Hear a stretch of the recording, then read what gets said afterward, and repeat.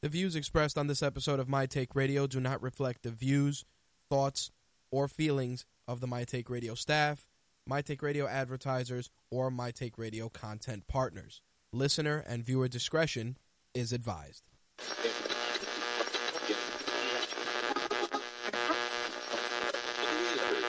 This coverage is live and uncensored, so if you have any small children present, you may want to have them leave the room.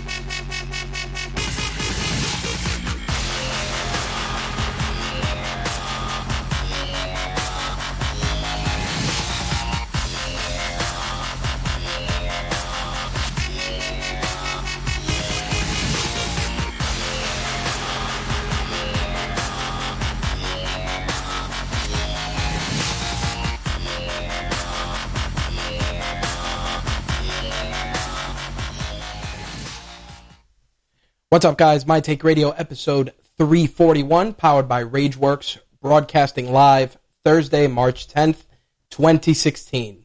I'm your host, Rich, and our call-in number is 347-324-3541. Again, that call-in number 347-324-3541.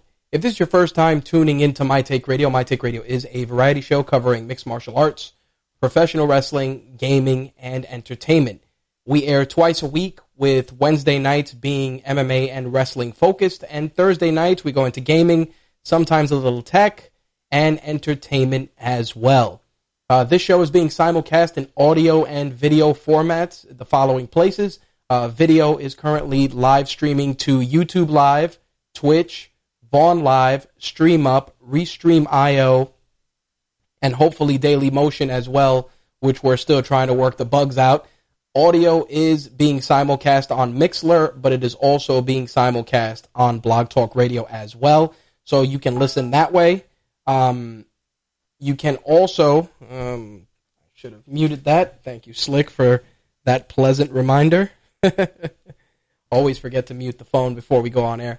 Anyway, audio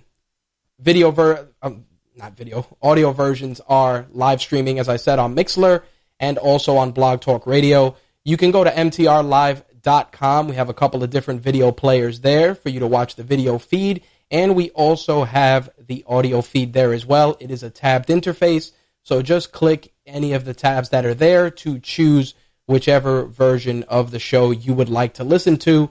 If you hear any echoes, you can always mute one of them, and you can listen to the show that way, whichever preference works best for you.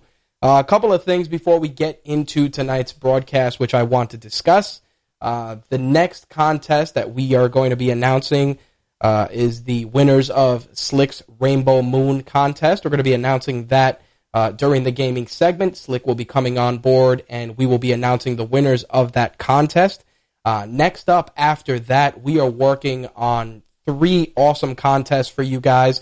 The first one is going to be tied in to Superman and versus Batman Dawn of Justice, and we're going to be giving away 2 Rock'em Sock'em robot-style Batman and Superman box sets, and we are also going to give as a second prize 1 movie-quality Batman figure as well, courtesy of our friends at Mattel.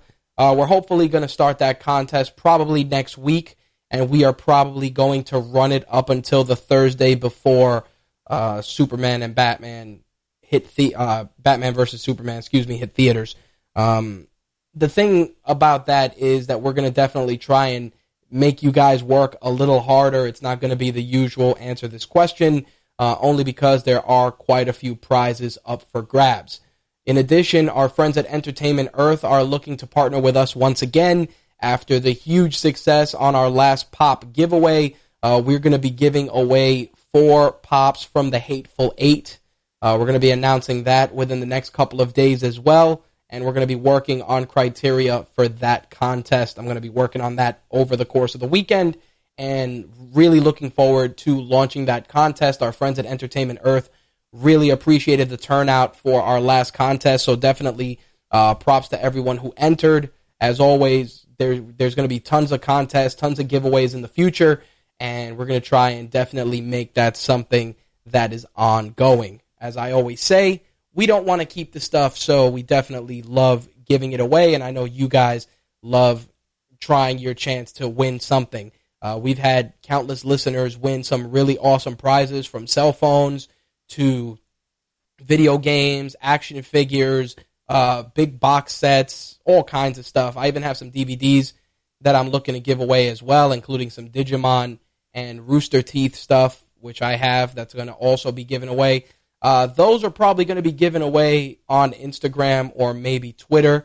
We're going to try a couple of different things, or maybe we'll go Snapchat for that. I think that going Snapchat for that contest might be really cool. We'll see what happens, but we're definitely going to try and, reach out to all the different people that follow our different social media channels. So definitely keep it locked for that. As many of you know, we are continuing to make improvements and enhancements at the Rageworks Studios to give you guys a better experience with the show. Next up, we're probably going to be doing some upgrades to our video feed with regards to the cameras that we are using. Right now, we are recording this show in 1080p, and we are streaming in 720, only because the 1080 feed from the last couple of shows had its own fair share of issues. Little thing that we're trying to work on, and hopefully we will have that resolved sooner rather than later. With regards to new content, obviously, we got 2 episodes of MTR on deck. We got new episodes of Black is the New Black, and we have 1 episode of the regular season Sportscast, and also a special overtime edition of TRSS. That's a pilot for a brand new show that may be debuting on the Rageworks Network in the coming months.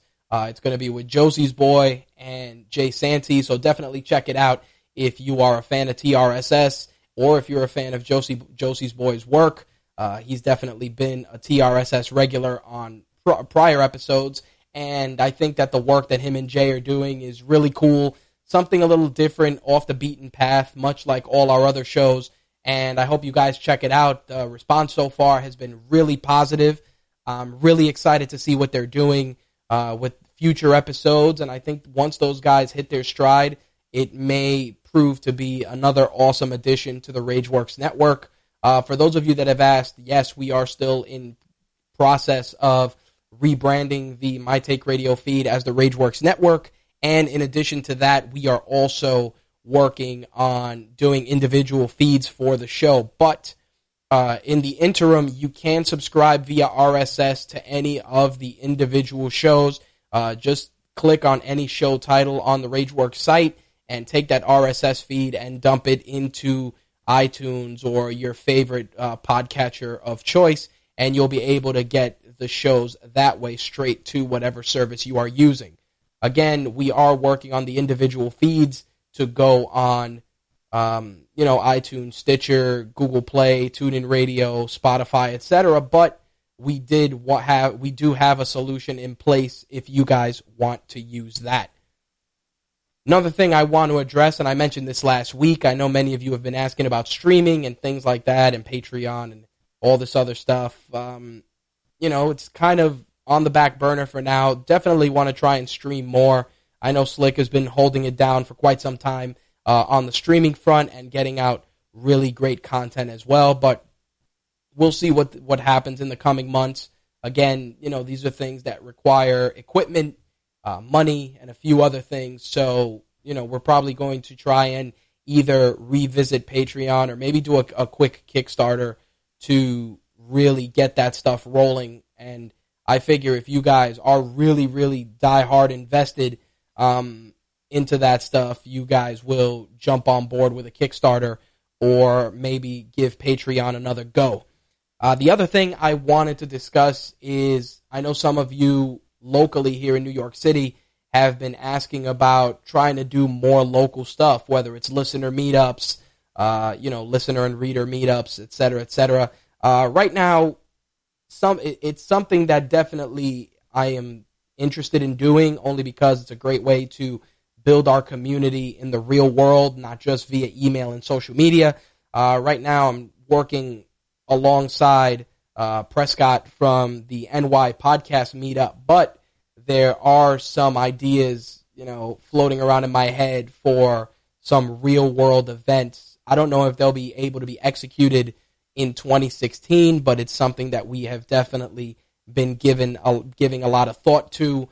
Maybe doing a real world Brawling for Boobies in partnership with Komen for the Cure. I know that we hadn't done it last year or the year prior due to my own jaded thinking and just the interest level alone, but I have been giving some thought to doing something in the real world, maybe partnering with another venue or partnering with another group that does events here in New York to put something together for Brawling for Boobies on a larger scale. Right now the details are kind of sketchy, but there are some people that have reached out and expressed interest in doing something in the real world, and once I have some more concrete news to give you guys, I would definitely love to share it. And as always, definitely want to involve our listeners and readers as much as possible, whether you're local here in New York City or even from out of town. We're going to try our best to accommodate different people for whatever events we do put together. All right, so we got a decent amount of gaming news on deck. We got some entertainment news as well. So let's get this ball rolling and jump into this week's gaming news, shall we?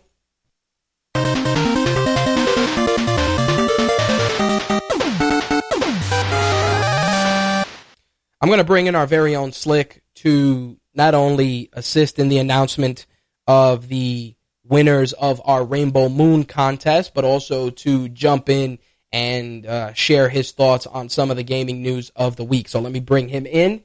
Slick, what's going on, buddy? What's up, man? Not too much, brother. Happy to have you on. Everything good? All is well. All right. So before I give the listening audience the winners of the Rainbow Moon contest, you want to give them a little bit of background on the game and the contest? Well, Rainbow Moon is a tactical RPG made by a company called East Asia Soft. And, that's the publisher, not the developer. The developer is German. It's sort of like, if anybody's familiar with Final Fantasy Tactics, it has that type of look in it. But as I said in the review, it's very easy to get your ass whipped in like 5 seconds in that game because the enemies will surround you and just beat the hell out of you. Right. So the strategy element is very heavy in the game, and even with that, it's pretty much easy to pick up and play.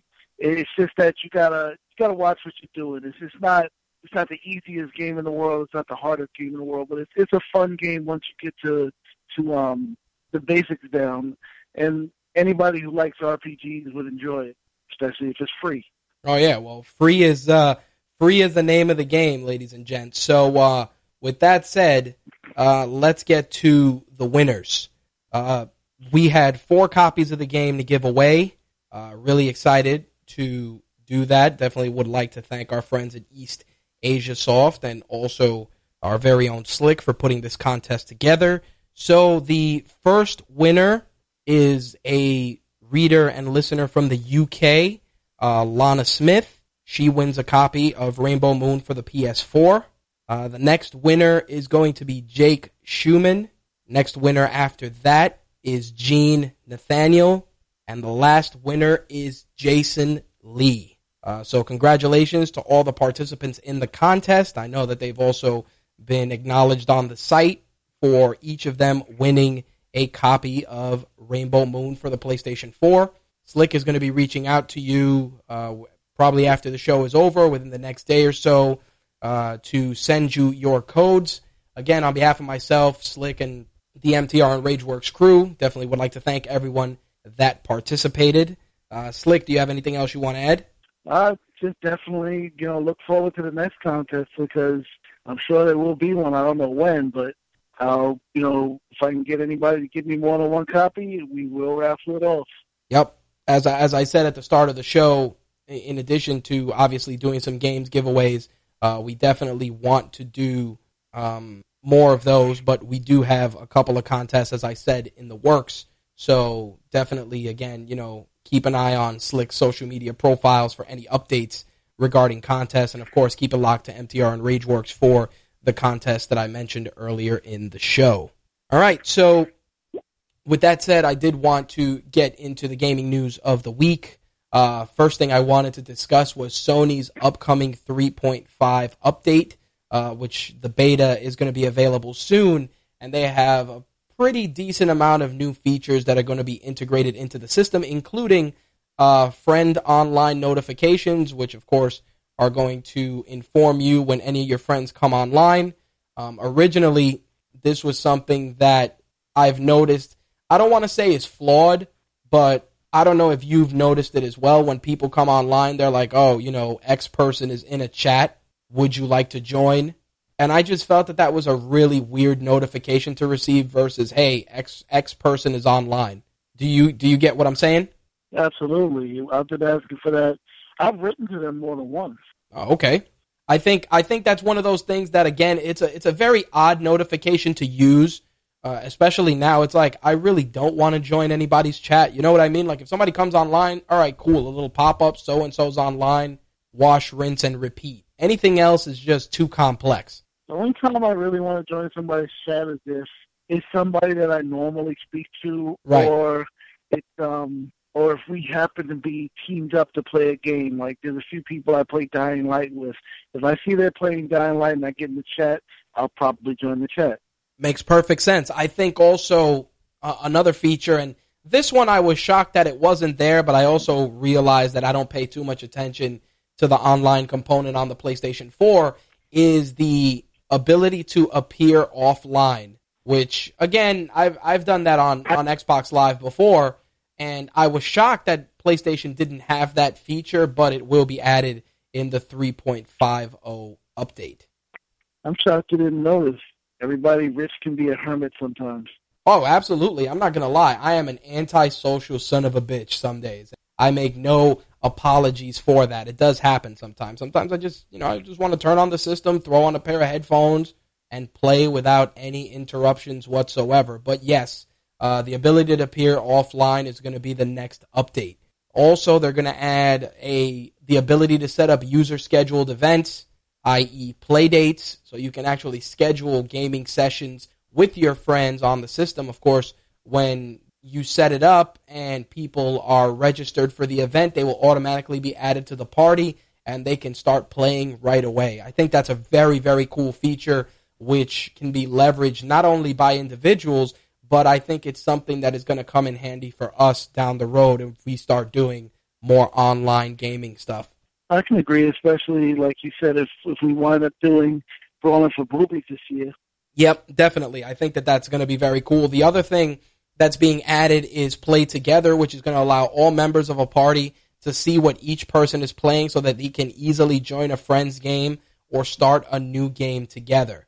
Again, a very solid feature. I think it's a very good addition to the PS4, and I'm looking forward to it. Also, they're adding remote play so that you can do PlayStation 4 remote play on Windows PC or Mac. It's not going to be available in the beta, but it will be available soon. In addition to that, they're also adding Daily Motion as a live stream partner, so you'll be able to stream directly to Daily Motion from the PS4. Of course, that's going to support the archiving of live broadcasts as they do for other streaming services. So if you're not a heavy Twitch user or you're looking for a secondary service to share your Let's Play videos and your commentary, etc., you will have that opportunity when Daily Motion gets added. That's not even really the problem. I mean, the problem with the connection between Twitch and PS4, which I don't know if it's been updated because I checked it out early on and I was turned off by it, is that it's a low quality video. Yeah, I kind of feel the same way. I think that there's definitely a need for improvement in that regard. I think I've done streaming on the PS4 one time just to test it out. I'm a big user. I still use the Elgato game capture card, and I personally still like using that versus the built-in component. I mean, the built-in component is a run and gun, pop and play feature, and it's great. But I kind of like the ability to have a bit more customization by using a capture card or other device. I mean, I do have to admit that the addition of these features has allowed more people to stream, and I think it's useful, especially on the Xbox One side, when there's a game that I'm interested in and I'm not sure how good it is. I can always see which person is streaming it, and I can check out the stream and see if it's a game I'd be interested in picking up. And I think that's one of the real positives of live streaming. I know that people always say, what's the big deal about streaming games? I think it's stupid. Why would you watch other people play? But I will say that seeing real people playing games that I'm kind of interested in is definitely a very huge benefit. Do you agree? I do, because I was one of those people that probably used to say things like, why would I want to watch somebody play? But right. I can say, like, one of our contest winners, excuse me, Jay Lee, he recently streamed, I think it was Dragon Age, and with a game like that where you pick your responses to people, right? We both found it, more fun because he's trying to play the game seriously, and right. Me being the asshole that I am, I'm adding my own commentary. Of course, he's trying to keep a straight face while playing the game. Sounds like an episode of MTR most weeks. Pretty much. I think the ability to do that, and that's one of the things that I've realized, especially running a YouTube channel. You're always contemplating what kind of content you're going to do. And I remember when I first started doing this way back when, and I mean, not so much the podcasting and the live video, but when I was starting to do more product reviews and things like that, one of the things I never understood was the reasoning behind unboxing video. Now, I'm sure when somebody tells you that at a glance, you say, why would I want to watch somebody open something? And I realize it's not so much the unboxing of the product. It's more so seeing the product in someone else's hands that is not necessarily affiliated with selling you the product. You get what I'm saying? Like, if you walk into Best Buy and you're researching a TV, well, that's a bit too big. So let me go with a mouse. You want to buy a mouse for your PC. There's a dozen different mice there. And sure, you can ask the sales rep, hey, which mouse is good? And they may give you some sort of guidance. But if you have your eye on a particular mouse and you punch up a couple of different videos on YouTube, you have at least 3 or 4 different people explaining to you not only what comes in the packaging, what you get, what they like, what they didn't like, but the fact is that you get to see it applied in an environment that is going to mirror your very own. Whether, you're going to be using it with a high-end Windows PC or you're going to be attaching it to a laptop. Everybody has a different video for that. And I think that as we continue to evolve over the next couple of years, we're going to become more accustomed to that stuff. We're going to be in a stage where 10, 20 years from now, we're going to put on something like an Oculus Rift, and if we want to see an apartment or a house, we don't even have to go and set up an appointment. We can just throw it on, maybe download a virtual tour, and walk through the house. I think they do have things like that already. I know, but on a retail, much more rare right now. Yeah, exactly. I mean, when I went to the Samsung Galaxy event last year, and they were unveiling the Galaxy VR, which you can use with the Note 4 at the time. I was blown away just by the fact that this was all being powered by a mobile device. And it just goes to show you how quickly and how amazing, how quickly it's evolving and how amazing the advances are. I mean, to put this in perspective, about a year ago, we were in a local big box retailer, and we saw curved HD TV. It was in the thousands, not 2,000, but like 5, 6, 7, 8,000, depending on the brand. Go into the local big box, merchant now, local warehouse store, and a curved TV is less than $2,000. How crazy is that? Well, the tech is, in some ways, the tech is moving forward almost too quickly. I mean, like I posted, I think it was a week ago on our fan page, that Best Buy started selling 4K movies, 4K Blu-rays. Yeah, they're $30 a piece. I laughed for two reasons. One, because they all retail at $30, and I'm like, forget that. And the other thing was, I can't even say it with a straight face. One of the titles was the recent Fantastic Four movie. I'm like, people aren't paying regular price for that shit. Nobody's buying that at $30 for 4K. Well, that's the thing. When the DVD first came out, the $30 price point was the norm. Now you can buy a DVD for $3. Same thing with Blu-rays. Obviously, the continuing advancements in televisions and in digital media and disc-based media is going to be one of those things. I saw the Ultra HD Blu-rays at Consumer Electronics Week. I think you guys, if you check our Instagram, you can see that I actually posted the cover art for The Martian at the time, which was one of the first 4K movies that they were pushing.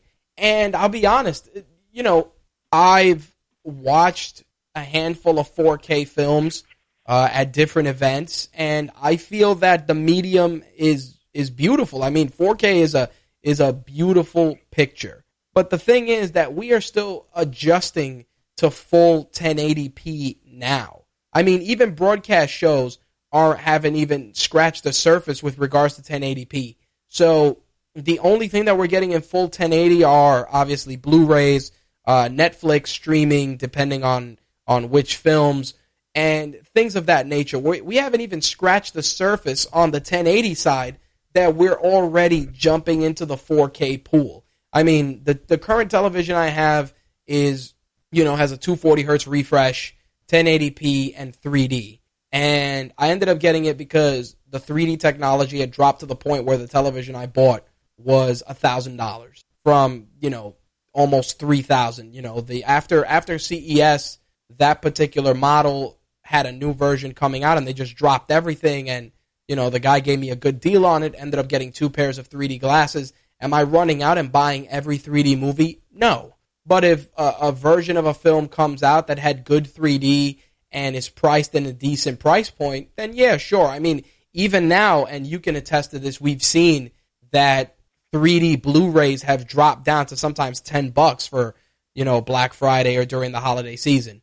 And even now, sometimes they'll do complete sales where they're $10 or $12. And at that point, you might as well just buy a version with all of them, 3D, regular, especially because certain films look really nice. I mean, when I saw Avatar fully remastered in 3D for the first time, whether you love or hate the movie, to see it was one of those wow moments. And that's something that's still few and far between, depending on what film you watch, that, you're not blown away sometimes. Sometimes you turn on your TV and you're just like, all right. Sometimes you turn it on and you're like, wow, like this is awesome. Absolutely. When I say that I feel like the technology is moving forward a little bit too quickly, there's already like examples of like 5K and even 8K right. medium out there. And I'm like, why are we going to that when if you really are a tech head and you really pay attention, you know that maybe 5% of all the 4K TVs out there are actually 4K. Right. Most of the TVs that are 4K, they write 4K UHD because they're UHD. They're not 4K. Right. And if you don't know the difference, Google is your friend, people. Well, the other thing also is that, like I said, 4K and even 1080p, and I think even you remember this back in the day. You and I had this conversation for some reason. Everybody was all up in arms about games being 720p or 1080p. I think we even had this conversation on air. And the big factor was that if you're not going over, 50 inches on a television, you're not going to tell the fucking difference. True. You know, like people, I remember, and it was for some game, and people were all up in arms because the game wasn't 720 and it wasn't pushing out full 1080. And again, if you're playing a particular game on a 32-inch TV in your bedroom and, you know, it's not 1080p, it's like, who gives a shit at that point, you know? Well, I know you have the two, the 29 and 30-inch monitors. Yeah, I just picked up two LG 21.9 ultra wide monitors. They're 29 inches. Right, you got the ultra wide monitor, so like horizontally you got pretty much 60. But right. I just have a 40-inch, not even monitor, it's a 40-inch TV. Right. For a monitor, and I was going to with the new build I'm doing, I was going to upgrade that to hopefully a 7.2 a 40-inch 4K TV, and it's like you said, it's not pushing the envelope as far as like movies, right. But it's just to be able to have future-proof. That, not even that. It gives me, in essence, a larger working space, because what I'm looking at now essentially would fill half the screen if I had double the resolution. Well, and that's, you know, I have to ask. That works out better for me unless I'm playing a game. I have to ask, though, using a TV as a monitor, how does it differ in terms of rendering text? And the reason I ask this is because when I had a Mac Mini connected to my television upstairs, I was able to work on it, but the text you weren't getting a pixel-to-pixel clear screen. So, you know, just for the sake of my own you know, curiosity, how's that for you? It works very smoothly. I mean, it's a Samsung 1080p 40-inch TV with 120 hertz refresh. So I mean, it handles basically everything fine. The only downside of it is that even though this is a much older GPU in here, it's a GTX 470. Wow. Okay. It's capable of like double the resolution that my TV can handle. So I'm not getting the full benefit of what my computer can do, and that's part of what the upgrade is going to be about, because I will eventually start streaming computer games. Right now, it's only been PS4 games. Right. Okay. Well, it's good to know that you know you're accounting for all that stuff. Like I said, my investment on the 29-inch monitors was to just have a wider workspace to, you know, do all the stuff for the shows. And I haven't watched a movie on it yet. Exactly. That's exactly what it's about. It's right. about the wider workspace. I went from, before I had this, I think I had a 26-inch monitor. Right. So I went from 26 to 40. So right there, that was going to greatly increase my workspace. Gotcha. So, but to go from 40 to 40 and go from 1080p to UHD, that will also increase my workspace. Right, because you're going to get a better pixel resolution. Right. Well, on the flip side, I did want to address that, you know, even though Sony has their update, which is pretty solid, Microsoft is also obviously releasing an update for spring. You're going to be able to purchase Xbox 360 backwards compatible games on Xbox One, which is great. They're also going to allow the use of party chat in Twitch broadcast, which is a nice addition. You're also going to be able to output your party chat to a headset and speakers simultaneously, which is going to be good if you want to do the gaming and also include the commentary on a live stream, which I think is going to be huge. There's also going to be the ability to customize the game DVR recording length, which is a big pain in the ass. I think you're capped at, I want to say 5 minutes, but I think a DVR recording 10 or 15 minutes of gameplay and allowing you to edit is definitely a better feature. I think that 5-minute cap is not necessarily the best length to use, but I'm appreciating the fact that they heard people's complaints and they are upgrading the recording length.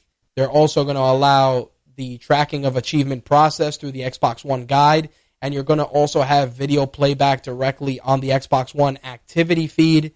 Obviously, they're also showing integration with Windows 10 and some other features we're going to get into. I'll talk about Killer Instinct 3 and a couple of other things in a few minutes. Thoughts? Oh, I didn't know you asked you. Well, the big thing with Xbox right now is really wondering what their direction is. They're talking about like getting a new GPU for the Xbox One and making the Xbox One the end-all, be-all of the Microsoft console and just updating it forever. Right.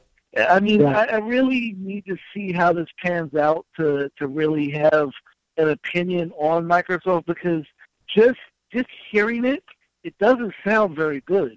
But it might work out very well for them, but it just sounds like a mess. Well, here's the thing. For those of us that are technologically savvy, we upgrade our RAM, we upgrade our video cards, we upgrade this, we upgrade that. In doing so, we end up extending the shelf life of our products and giving ourselves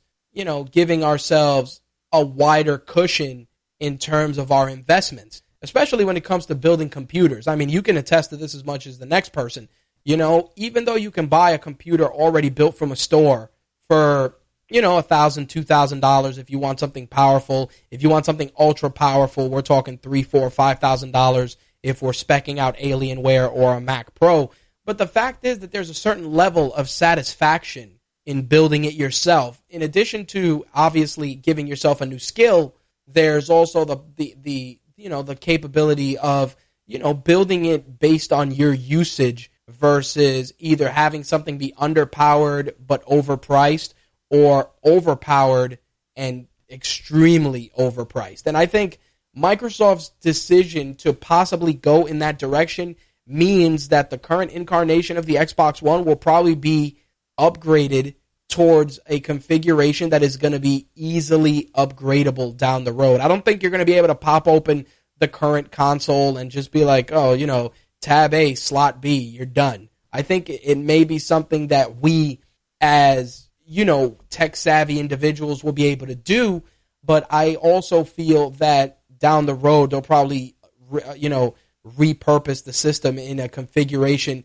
that'll be more modular, that you'll be able to swap parts out at the ready. And I think that to a point, it's going to allow people to extend that shelf life. I mean, we talked about, and you've made a reference to this on quite a few occasions about Sony's console shelf life.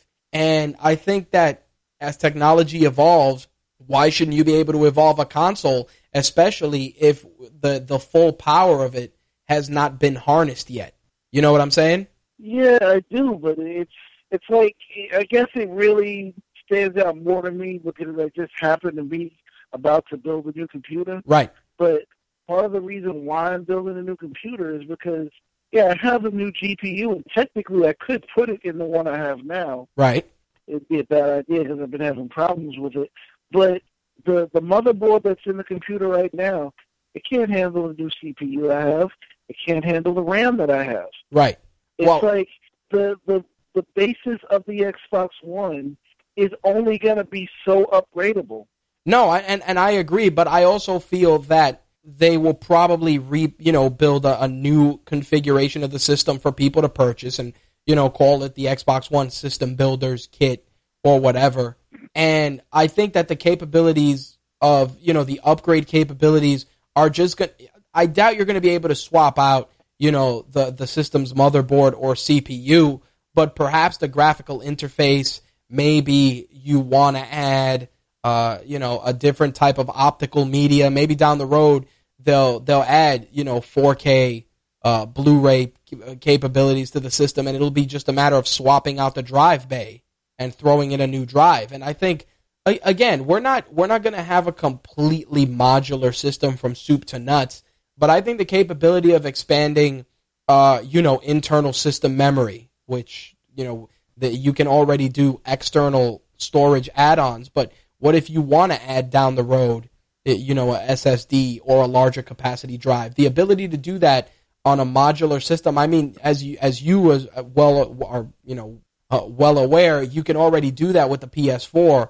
with minimal issue. With the Xbox, obviously, it's got to be external only for now, but that's something down the road that that's going to change. You might be able to just hot swap the storage, pop out a bay, a slide out bay, slide in a new drive, you're done. download all your saves, upgrade it. Maybe you're going to be able, like I said, to do the disk drive. I think that most of the upgrades that they're looking at right now, in my opinion, and this is purely speculation, it's going to be relegated to, physical media, storage, and, maybe if there's some sort of a RAM upgrade. But I don't think it's going to be as deep as, the CPU of the system or the system-based board, unless they want to get real crazy. But I doubt that. I doubt it too. It's just that it's like part of the thing that they're saying, part of their reasoning behind this is that they're saying that why should a person buy a console and then 10 years later or whatever, how many years later have to buy another console? And they're thinking in terms of computers, but think about the people who say buy a Dell or buy an Apple or buy whatever, buy a pre-made computer. When they buy a pre-made computer, I don't know anybody who, other than older people who just don't upgrade because they get a computer once and they think it's going to, last till they die. Computers generally are not going to last you 10 years when you buy it from a manufacturer. And even for someone who builds a system, they're swapping out parts and upgrading well before 10 years. Oh, no, but, absolutely. We have the PlayStation 3, which is it's entering its 10th year right now. Right. And still going. No, I understand that, but I also think that it's also about return on investment. And a case in point, if you buy a Mac, well, let me go back. Let me go back a little more basic. You buy an iPod Classic, which we all know what that is. Think about it. The iPad has evolved, exponentially over the iPod, excuse me. The iPod has evolved exponentially over the years. And the fact is that even though you can still buy an iPod, you're not buying an iPod with 120 gigs of storage yet. I mean, you are, but it's costing you an arm and a leg versus an iPod Classic, which is still durable and is still highly sought after because it does the job. You get what I'm saying? For a console, yeah. if you're able to swap out let's say the optical drive for 4K, and maybe you can give it a memory upgrade, and that 10-year lifespan turns into a 15-year lifespan, that's fine. That's great. And what people aren't realizing is that Microsoft has been looking to create that one-stop solution, that desktop console hybrid. I mean, we've already seen Steam try it with their Steam Box and Alienware try to create computer configurations that look like consoles. We're almost there. But what I got to say is that I think Xbox is the closest only because they're so close in terms of creating a system that can be in harmony with a PC. I mean, if you can play all your Xbox games on a PC, then it's no longer a reason for an Xbox. This is true, but we also have to remember, not everyone is comfortable in that environment. You get what I'm saying? A parent that... I get what you're saying, but... A parent that just wants to shut their kid up, it wants a box that you plug in, stick in a disc, and you're done. And as long as that is still a driving force, it's still going to happen. You know what I mean? Like, those of us that are technologically savvy, that are able to build computers and do all that stuff, we're going to have that luxury. We're going to be able to do that with no problem. But the average parent with the pain-in-the-ass kid just wants a box that you plug in, you stick in a disc. Hell, we're getting to a point where the kid doesn't even need the parent to do it. The kids end up knowing how to do the shit themselves. You know that. True. So, again, do I think that Xbox Xbox, that Microsoft is overreaching? It's hard to say only because they've already kind of laid the foundation by putting a web browser in their console, by putting, Internet Explorer, by allowing the synergy between the console and Windows 10. I think we're building towards a singular platform that can do it all. And honestly, I think we're going to reach a point where down the road, you're going to be able to throw in a disc and play a game. You're going to be able to go to the Steam version of Xbox and download a Steam-based game and play it on your console. You're going to be able to, and I feel this is going to be the case, you'll be able to go to the Xbox store, the Steam store, and you'll be able to play whatever you want. Oh, you want to play Warcraft? Boom, click, start, done. We'll see. Like I said, I'm trying not to be judgmental. I see a lot of people already being judgmental. And right. You can't really. Well, no, I want you to be judgmental. Happened yet. I want you to be judgmental. So, you know what I'm saying? I want you to be a person that questions it, because what that forces me to do, and even those that you speak, people that you speak to about it forces you to think of applications, what's good, what's bad. I mean, even in this dialogue that we've had, like I said, imagine the capability of turning on a console and seeing Xbox Store, a Steam Store, Windows apps if you want to add them. And yes, of course, it turns the system into more than just a system. But I think we can both agree that every console manufacturer is moving towards more than just stick in a disc and play.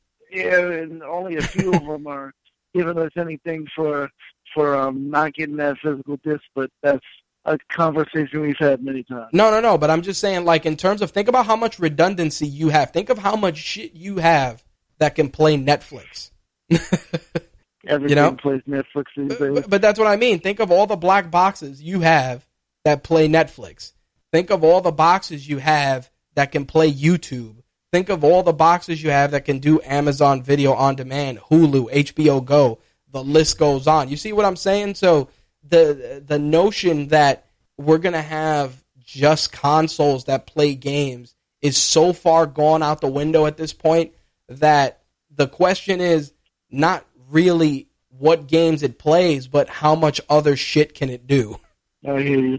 So, moving on, as much as it pains me to say this, Uncharted 4 has been delayed once again.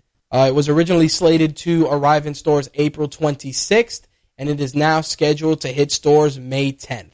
It's saddening, but considering the track record of Uncharted, I agree. It's a good thing because it means that the game will be done when it comes out. This is true. Not only that, but it's also the fact that the delays sometimes are going to lead to giving us a better game. And this is something we've talked about, ad nauseum with Street Fighter V and countless other games. I'd rather wait a month or two and get a game that doesn't need 17 patches on day one. And I mean, if it does need them, let them be for things that are totally just, things that just needed to be fixed and that can only be fixed when people start playing, Yeah. So, zero complaints. I don't want holes in my game. I agree 100%. I don't want them either. Which actually brings up Street Fighter V. Yeah, Street Fighter V has been, and it's funny that you mentioned it, and as did I, only because you and I can both attest to the fact that it's created a lot of divisions amongst the gaming community, both from Capcom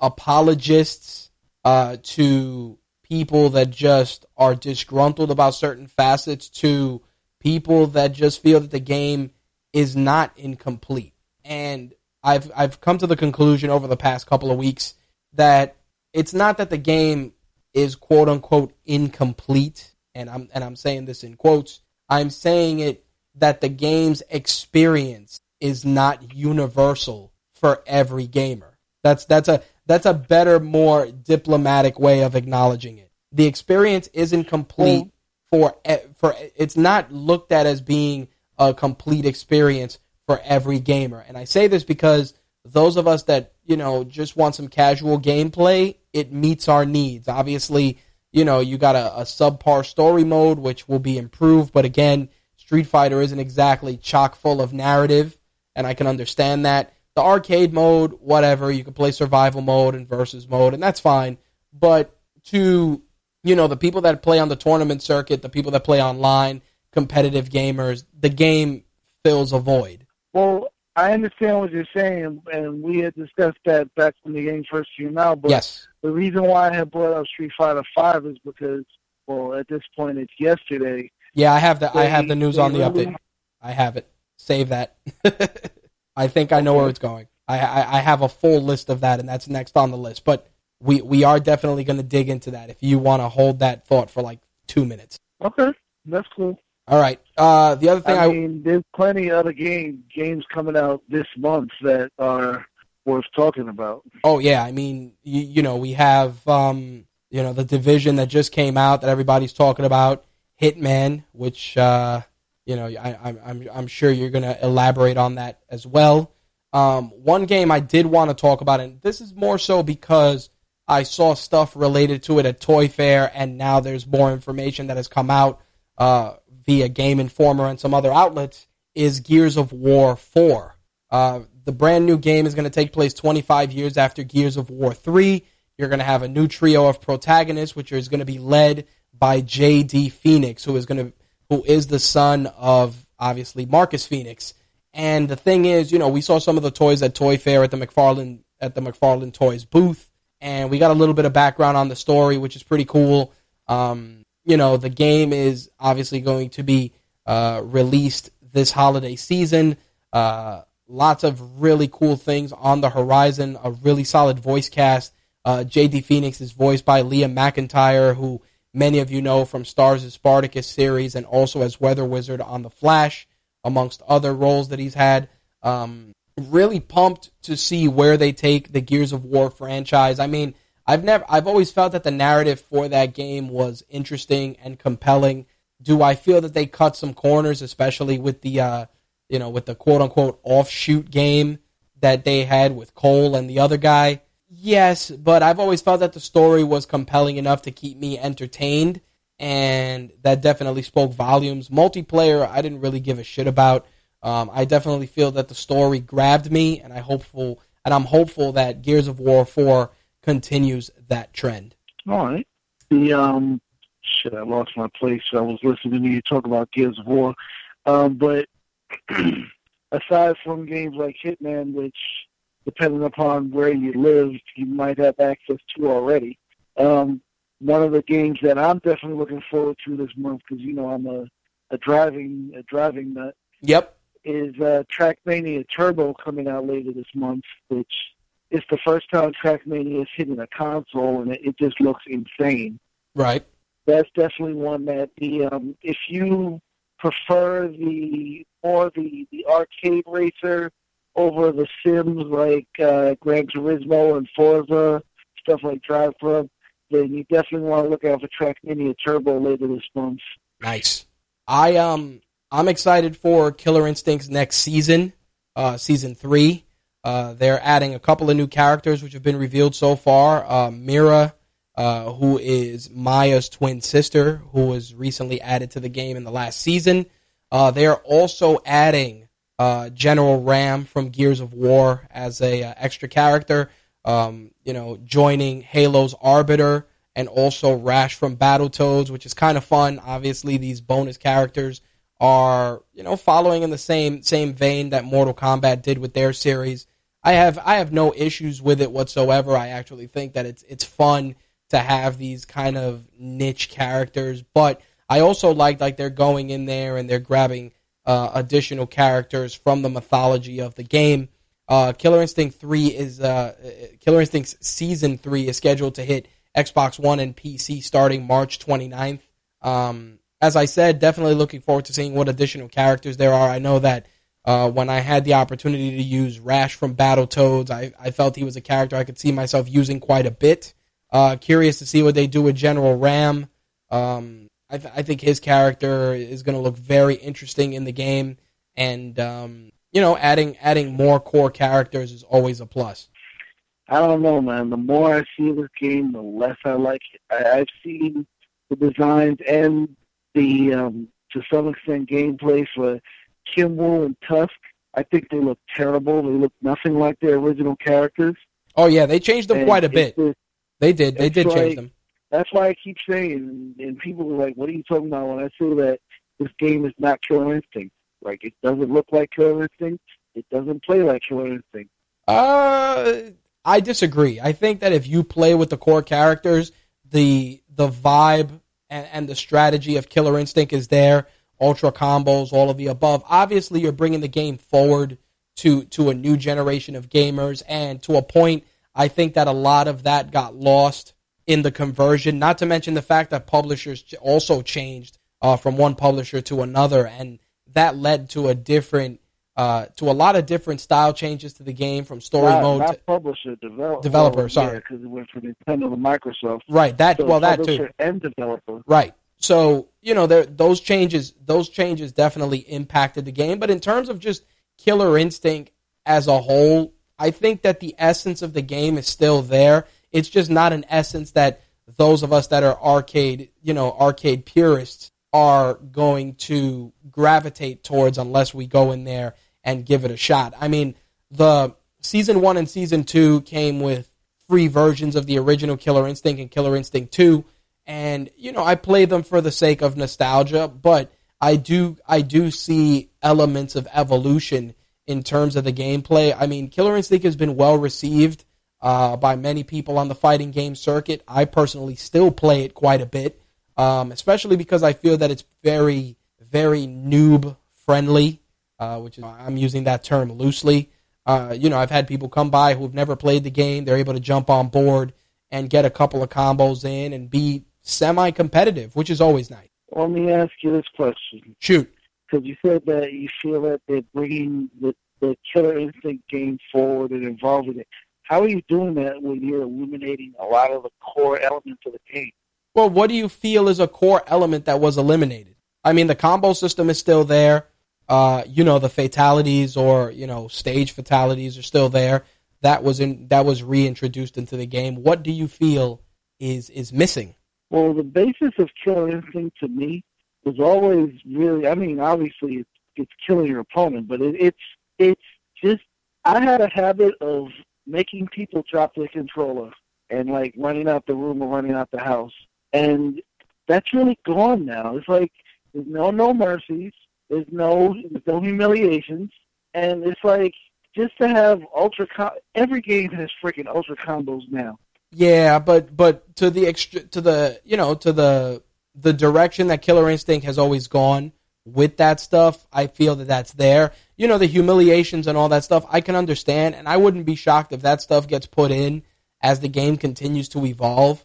But I feel that the core gameplay, in terms of just people being receptive to it, and again, I also have to say that you had to get some more hands-on time with it. Not to say that you haven't, but I think that being able to get in there is something that for you, I think would help you dissect the game a little more. I'm not disparaging your opinion in any capacity or disagreeing in any capacity, but I also have to say that that's going to be a game that you're really going to have to sit down and really play, and not just in a singular setting, but with other people as well, to form a more, I don't want to say a more universal opinion on the game, but definitely to form an opinion based on the different facets of the game that you may have not had an opportunity to experience.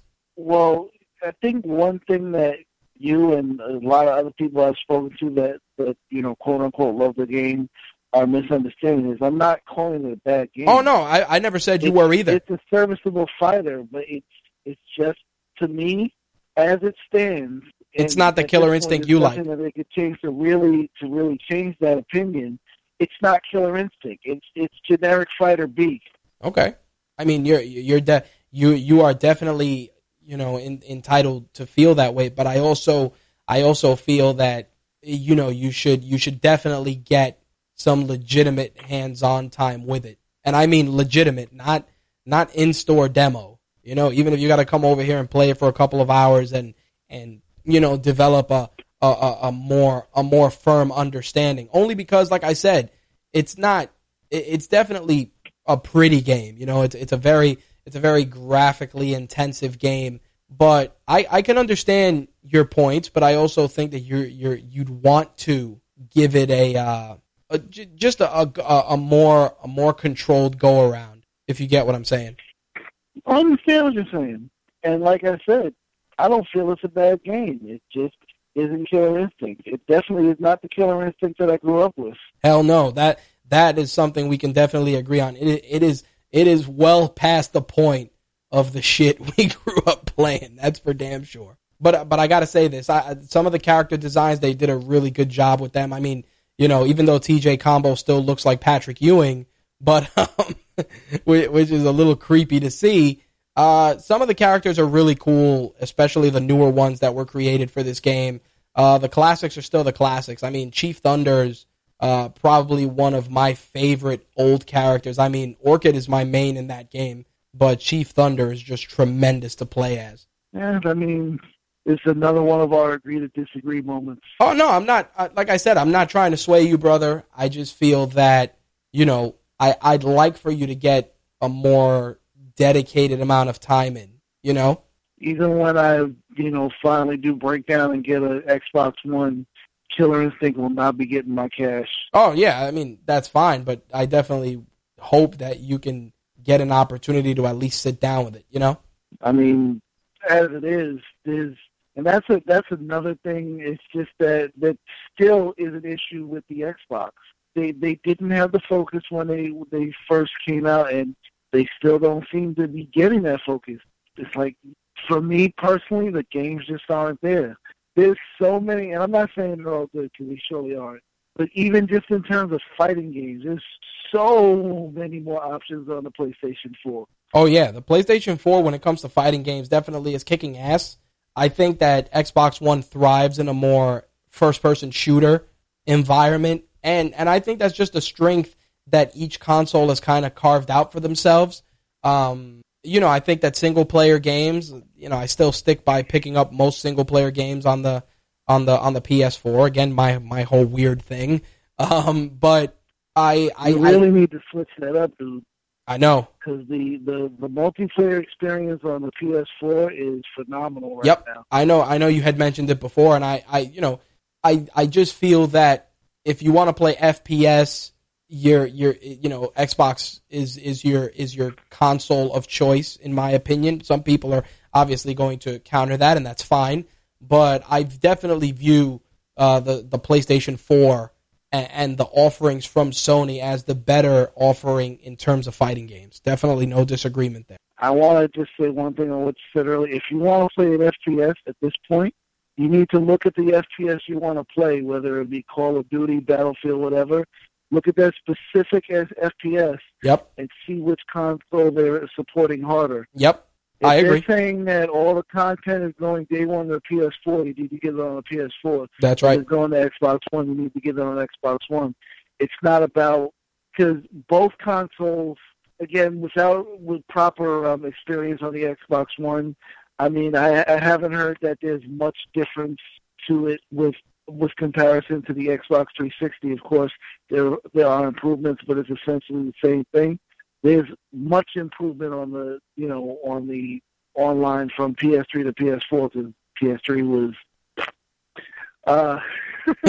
to put it lightly, but it's a multi-console, a multi-platform game, you get it really on if you have the option, especially if you have the option of, if you have the option of all three, you just go PC, but if you have the option of both consoles, look to whichever console seems to be getting more support from that company. Right.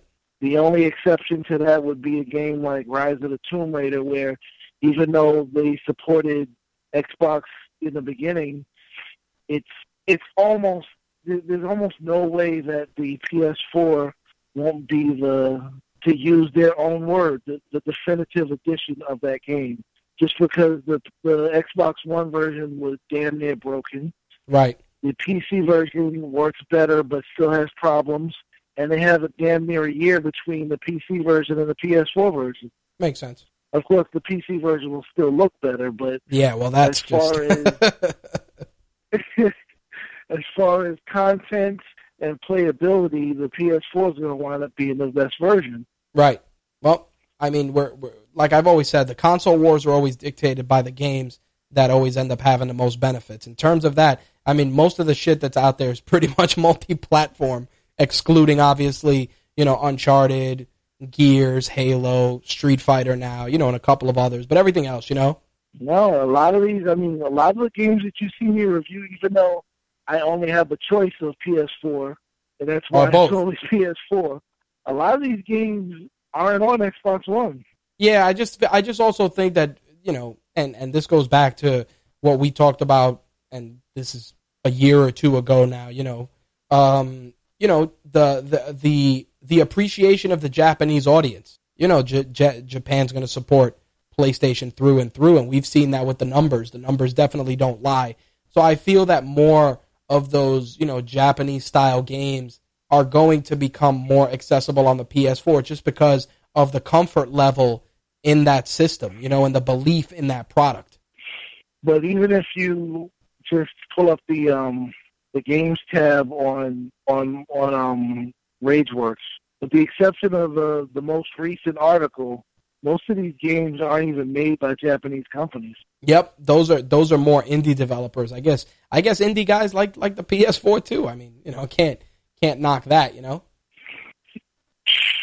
So I mean, my support of the PS4 comes from the fact that there's just more games for it, and I feel that the PS Plus system works better than Games for Gold, but that last part is heavily opinion. The games part is pretty much fact, but I mean the quality of the games is, of course, in the eye of the beholder. So, yep. To anyone that feels that there are better games on the Xbox, I mean, I think you're crazy personally, but that's your thing, and hey, it's your money too. Well, you know what it is, man. I think that there are better each system, and again, I say this, and we'll use this to kind of put this to bed. To close it out, I say that with regards to the consoles themselves, it becomes a matter of exclusives and personal preference. Some people like the controller of the PS4 better. So, you're not going to go and buy an Xbox One if you like the control scheme of the PS4. And there's and you've heard me say this before, the 5 or 6 game rule. I don't buy a console till I see at least 5 or 6 games I want to pick up. Look how long it took me to pick up a Wii U. And again, that's just my strategy. I don't tell people to use that as their measuring stick. But again, it becomes personal preference and what games, especially exclusive ones, you're going to be picking up. I mean, for me, I knew a PS4 had to be picked up for Uncharted, for God of War, Street Fighter 4 when it was announced as an exclusive. Those 3 series titles alone, I was like, yep, got to pick up a PS4 for that. On the Xbox One, I still play Halo. I still play Gears. I play enough titles on there. I like playing the Assassin's Creed games. The Assassin's Creed series on the Xbox only because all the saves from all the previous games I've played always unlock shit in the new ones. So, I just kept going in regards to that. But again, it's going to be one of those things where personal preference will be the end all be all. That's the truth. I mean, I will admit, you mentioned the controller. That's one thing the Xbox definitely wins in, because that Elite controller, if you got $150, that Elite controller is crack city, dude. Oh, crack city. Like, my wife bought it for me. As much, my wife bought it for me. I told you about that for the holidays, only because that $150 price tag was definitely not my cup of tea, so to speak. But she deemed it gift worthy and bought it for me. And I got to tell you, it's really fucking nice, dude. It's like rich Corinthian leather. Yep, exactly, dude. It like I said to myself, had they made that the controller at launch and maybe tacked on an extra $50 or $100, nobody would have fucking batted an eye. Nope. And I'm gonna say this as somebody who's saying right now they prefer the PS4, and I really wish that Sony would listen. I wish. No, actually, you can't because he passed away. But whoever is running Sony right now, running the PlayStation division, the DualShock 4 is a piece of shit. The design is nice. I love the touchpad. I mean, I love the DualShock design. I'm not saying to change the design. Right. But, hell, I mean, I have my DualShock 3s. The freaking grips on the controllers are freaking 10 years old right now. They're still there. Right. The grips on the analog sticks for the DualShock 4 are barely 2 years old, and they're falling off. Mm. The rubber grips. All right. Plus, the freaking, and this is pretty much somewhere between 75 to 95% of anybody who regularly plays on a PS4.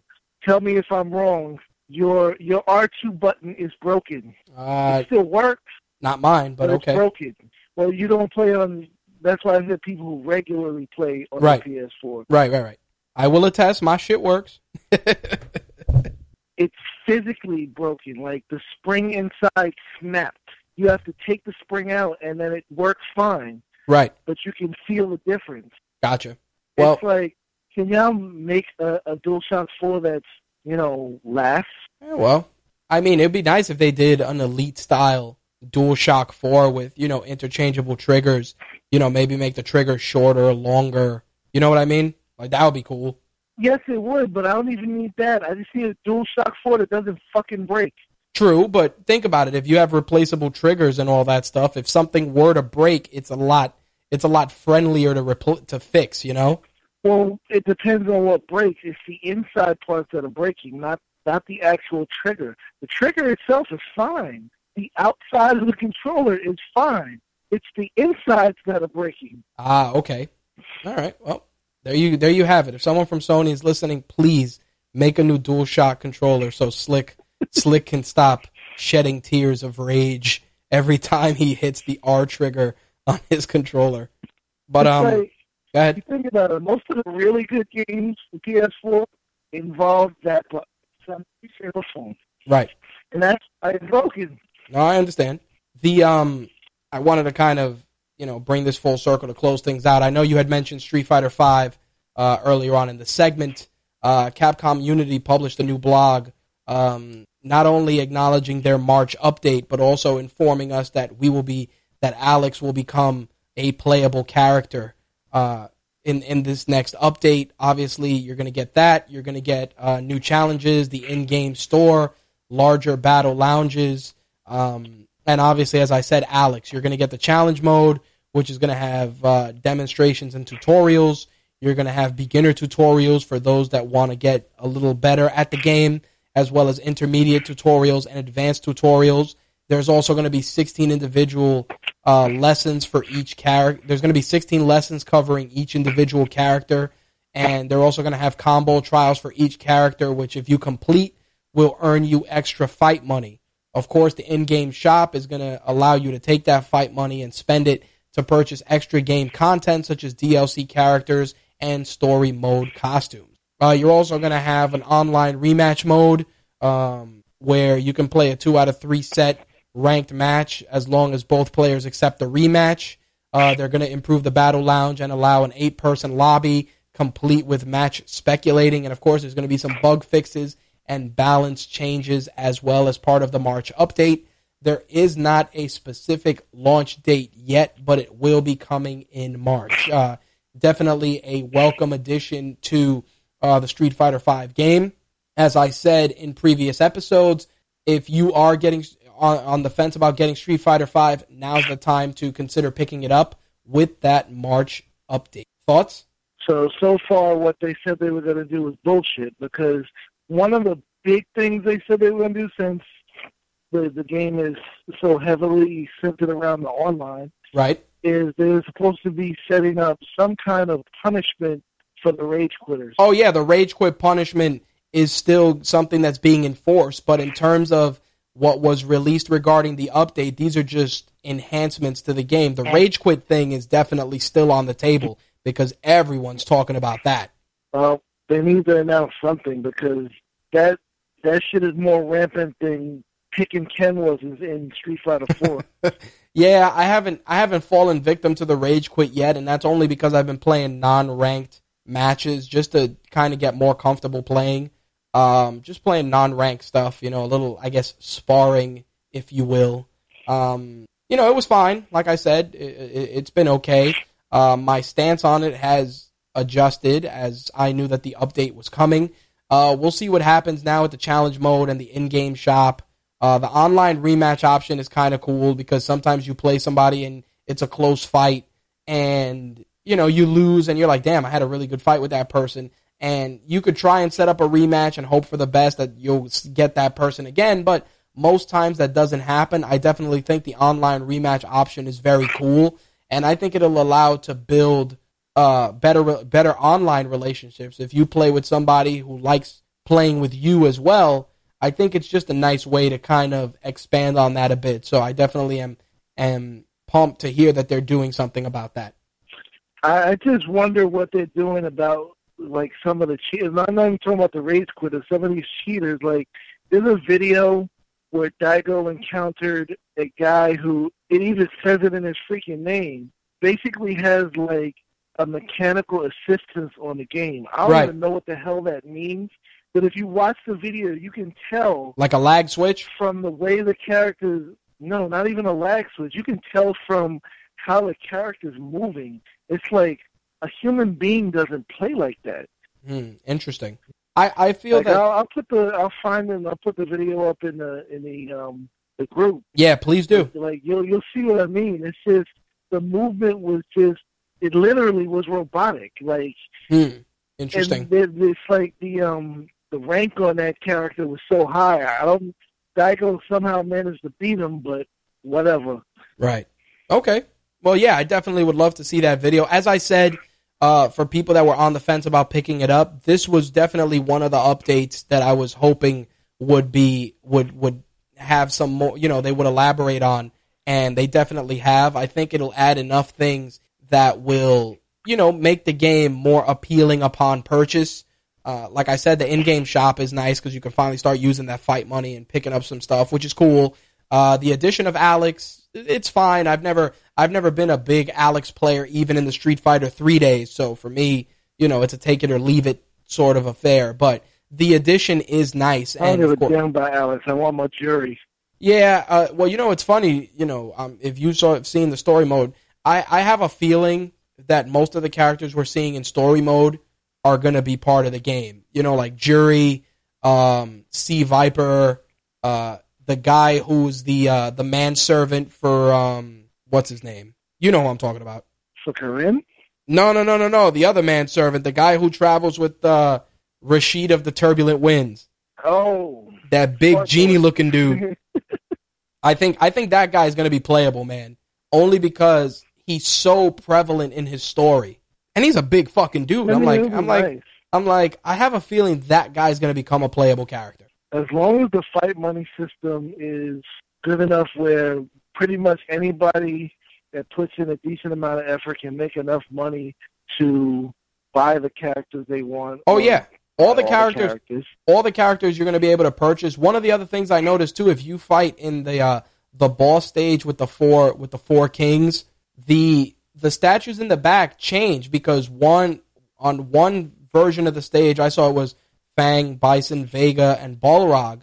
And then on another version of the stage, and unless I was looking at it wrong, it looked like it was Sagat and the other three guys as usual. So it made you wonder. I'm like, are those three guys? Those other two characters obviously going to be part of the season pass or DLC in the future? They have to add Sagat. Exactly. That's what I mean. A lot of people are mad that he's not there now. Well, you know what it is? Sagat's character and, wrestling term, I kind of feel he had a face turn in the last game. So, replacing him with a new character, like I felt Fang was going to be his replacement and Sagat was going to be a face going forward, because he's a, quote-unquote pure warrior. But I would have thought it would have been a great opportunity for them to bump up Adon as a Sagat replacement for Shadaloo, but obviously Fang is the replacement that they had in mind. I like Fang. He's insane. He reminds me of a character that you'd expect to see in Big Trouble in Little China. 100%, dude. Like, I'm like, yo, shouldn't Jack Burton be throwing a knife at you? Fucking low-pan looking motherfucker. I hate that character. That's just... I hate fighting him. But I like him. Yeah, anyway. Aside from that, that's the last bit of gaming news to wrap things up. Is there anything else you wanted to add? Nah, I'm gamed out for the week so far. There you go. All right, brother. Thank you for the assist. I will forward Actually, you. the one thing I do want to add is that after the show's over, I'm going to be streaming Just Cause 3, the Sky Fortress DLC. Nice. All right, guys. Keep an eye out for that. When Slick streams that, obviously links for that will be on RageWorks and all our social media channels. All right, man. Appreciate the assist for this week, brother. I'll talk to you later. All right, brother. All right, that was our very own Slick helping us on the gaming segment for this week. Let us switch gears and jump into the entertainment segment to wrap things up for the evening.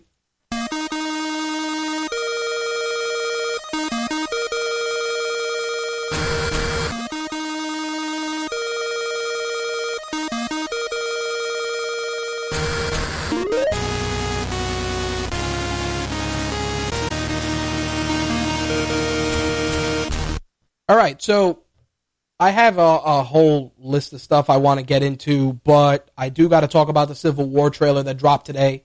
Got to put it on RageWorks. Just was super busy in the real world today, but really crazy trailer. Definitely made me excited for May. Really pumped. Everything about it looked awesome.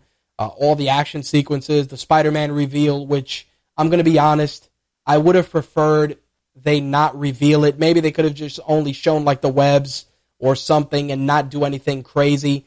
Only because it's become one of those situations where there's no surprises anymore. I mean, don't get me wrong, it was cool. Everybody was talking about it. It was a good way to give Marvel some press, which again, you can't ignore.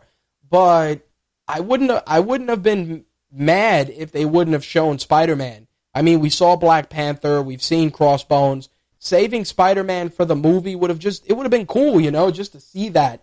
And, it's one of those things that I would have personally preferred. But overall, that trailer was fucking awesome. Definitely can't wait for May to go see it when it hits theaters. Anyway, moving on to the news of the week. A couple of months back, we were talking about the possibility that they were going to be remaking Death Wish. Originally, they were looking at director Joe Carnahan to do the film, and they had some other individuals as well in line for that. But it looks like Paramount and MGM are looking once again to try their hand at the Death Wish remake. Right now, they are looking at Bruce Willis to fill the iconic role, which, again, it's one of those things where Charles Bronson pretty much made that role his own as Paul Kersey. But it looks like the new version with Bruce Willis obviously will bring the story into a more modern setting. But the original Death Wish, man, I mean, I was born in 1980. The film came out in 75. I think I watched it the first time. I want to say I was 88, maybe 89, and it was fucking amazing. Even now, to this day, that movie is, I mean, it's an homage to the more darker side of New York, but still, it was a tremendous movie, and I'm curious to see if Bruce Willis can bring that same energy that Charles Bronson brought to the role. Once we get some additional information about the film, we will definitely be sharing it with you guys. Even though Spider-Man is showing up in the Marvel Universe, Sony Pictures has not closed the door on some of Spider-Man's other villains, and it looks like they're going to be moving forward with a Venom film. The Hollywood Reporter is saying that the Sony Studios is going to be moving forward with the anti-hero version of Venom. The film is going to be unconnected to the Spider-Man in the Marvel Cinematic Universe and will be set in its own universe, which I think it is a stupid idea for Sony to do that. Once again, and I've said this before, we need to continue to reinforce and adapt every Marvel property to exist in the confines of the same universe. If it can be done in the books, it should be done on screen. And this is for all the characters. I'm talking X-Men, Fantastic Four, everything. Even if they are opted out to other studios, Marvel should have the ability to utilize those characters in their films, whether it's with the actors or even acknowledging their existence. It should be fair game. I think that if Sony's going to move ahead with a Venom film, then whoever is playing Venom in that film should be an actor who is agreed upon by both Sony and Marvel, and they can then utilize that actor in other films and other stories should they choose. I think that continuing to separate these properties and distance them from each other is a bad idea, in my opinion. I feel that there's so much more that can be done, especially with Spider-Man's mythology. Taking Norman Osborn, making him head of Hammer, putting him against S.H.I.E.L.D., which has happened in the books, creating the Dark Avengers. There's so many stories that can be done on the big screen if they would just stop having dick measuring contests between each studio and decided to work together. At the end of the day, everybody's going to get paid. Whether Wolverine shows up in a Marvel film or Spider-Man shows up in a Fantastic Four film, at the end of the day, everyone will benefit from a unified universe. I mean, even the street level heroes from the Netflix series, Marvel has already said, that there's going to be an opportunity for us to see those characters on the big screen. Whether they opt to go that way or not, at the end of the day, they're all playing in the same sandbox. And I feel that Sony is just shooting themselves in the foot by not playing ball with Marvel. That's all I'm saying.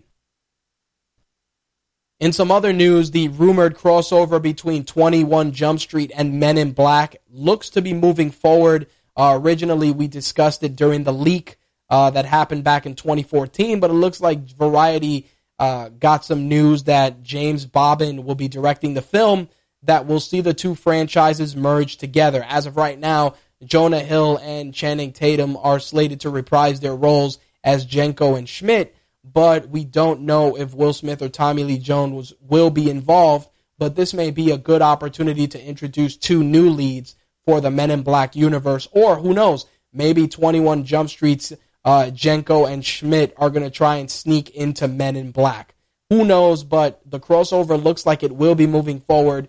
Don't have a release date yet, but as soon as I get one, I will share it with you guys.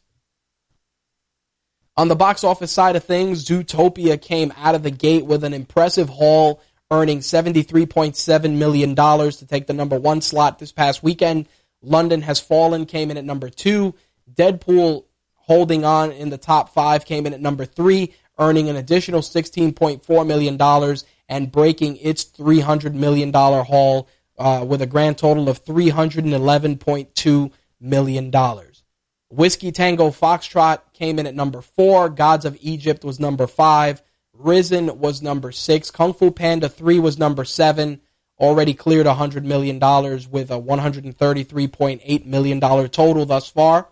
The Revenant still in the top 10 at number 8. Eddie the Eagle was number 9. And The Witch came in at number 10.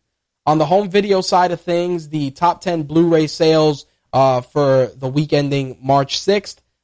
Creed came in at number 1, knocking off The Good Dinosaur, which moved down to the number 2 slot.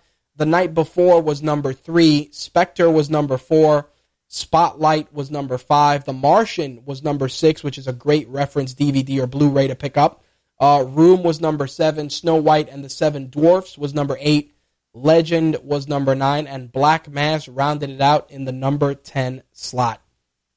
In addition to that, 3D Blu-ray saw a nice little bump with Avengers Age of Ultron still holding on to the number 1 slot in 3D, followed by Ant-Man, The Martian, Mad Max Fury Road, and Jurassic World 3D. I gotta tell you, Age of Ultron in 3D is definitely a sight to look at, but The Martian and Mad Max Fury Road are definitely two of the best 3D Blu-rays I've seen in quite some time.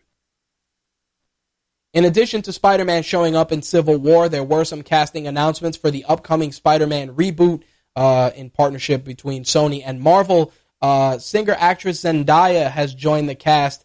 As of right now, it looks like she may be playing the character Michelle, which may be Michelle Gonzalez from the comics, who was a love interest for Peter Parker at one point. As of right now, the film is going to be directed by John Watts, and Tom Holland, of course, will be playing Spider-Man. It will be hitting theaters July 7th, 2017. Obviously, Holland will be making his debut in Captain America Civil War. J.K. Simmons, who many of you loved as J. Jonah Jameson in the Sam Raimi Spider-Man films, was the subject of a petition to have him play Jonah Jameson in the Spider-Man reboot, but unfortunately, he is now taking his ball and heading to DC to play the role of Jim Gordon in Justice League Part 1.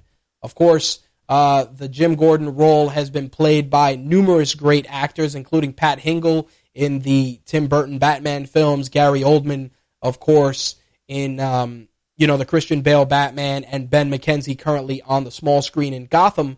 But I think J.K. Simmons is a good actor to play James Gordon. I would have loved to have seen him back in there as J. Jonah Jameson, but I think he is definitely going to be a solid Jim Gordon in the DC universe, that's for sure. So congrats to J.K. Simmons for once again becoming an iconic character in a comic film. On the small screen side of things, we got two crazy things to discuss. The first, obviously, not so crazy, is AMC announcing that they will be giving Into the Badlands a second season.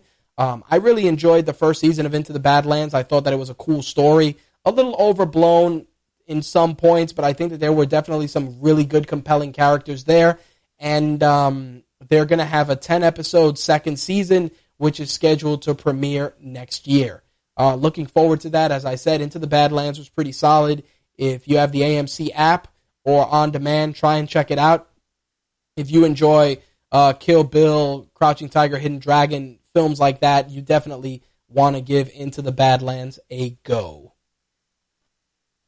Now, the next bit of small screen news are definitely in the what the fuck variety, and that is the casting announcements for Sharknado 4. Yes, Sharknado 4 is happening. It will be debuting on Sci-Fi in July. Of course, Ian Ziering and Tara Reid will reprise their roles. Also, David Hasselhoff will be coming back, and a couple of additional casting additions, including Gary Busey, who is going to be playing Tara Reid's character's father.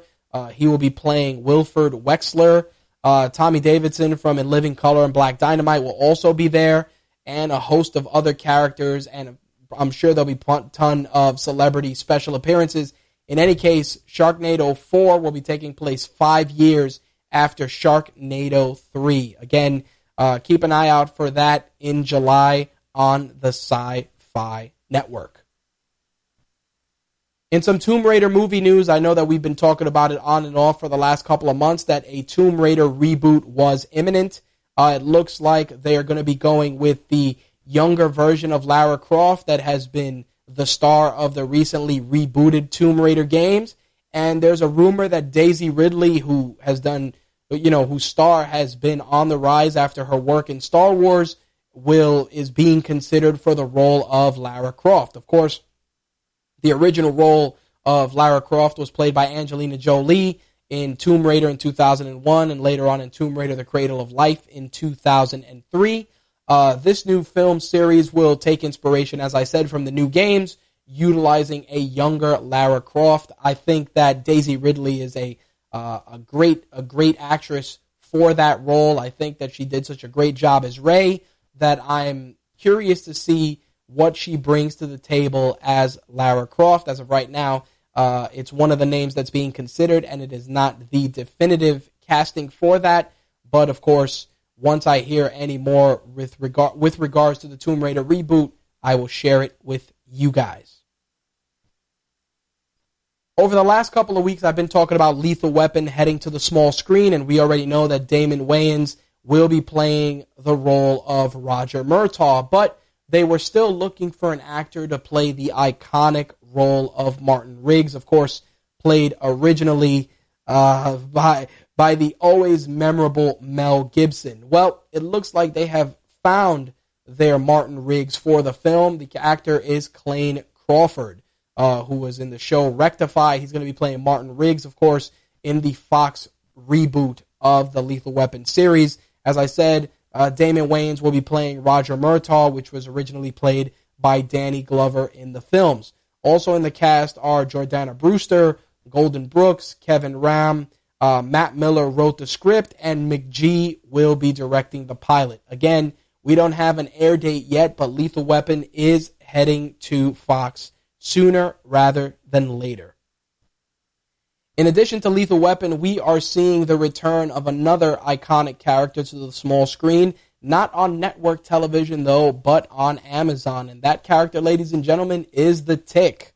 If you guys remember, The Tick had two series. One was an animated series that aired in 1994, and then they ended up doing a live-action series afterwards with Patrick Warburton in 2001, I believe, and that, of course, was canceled, but the animated series was definitely a cult classic for yours truly. Well, it looks like Amazon and Sony Pictures TV have ordered a pilot for a new series based on The Tick, and it's going to be a brand new live-action show. It's going to have an all-new cast, and Patrick Warburton is scheduled to be on board as an executive producer.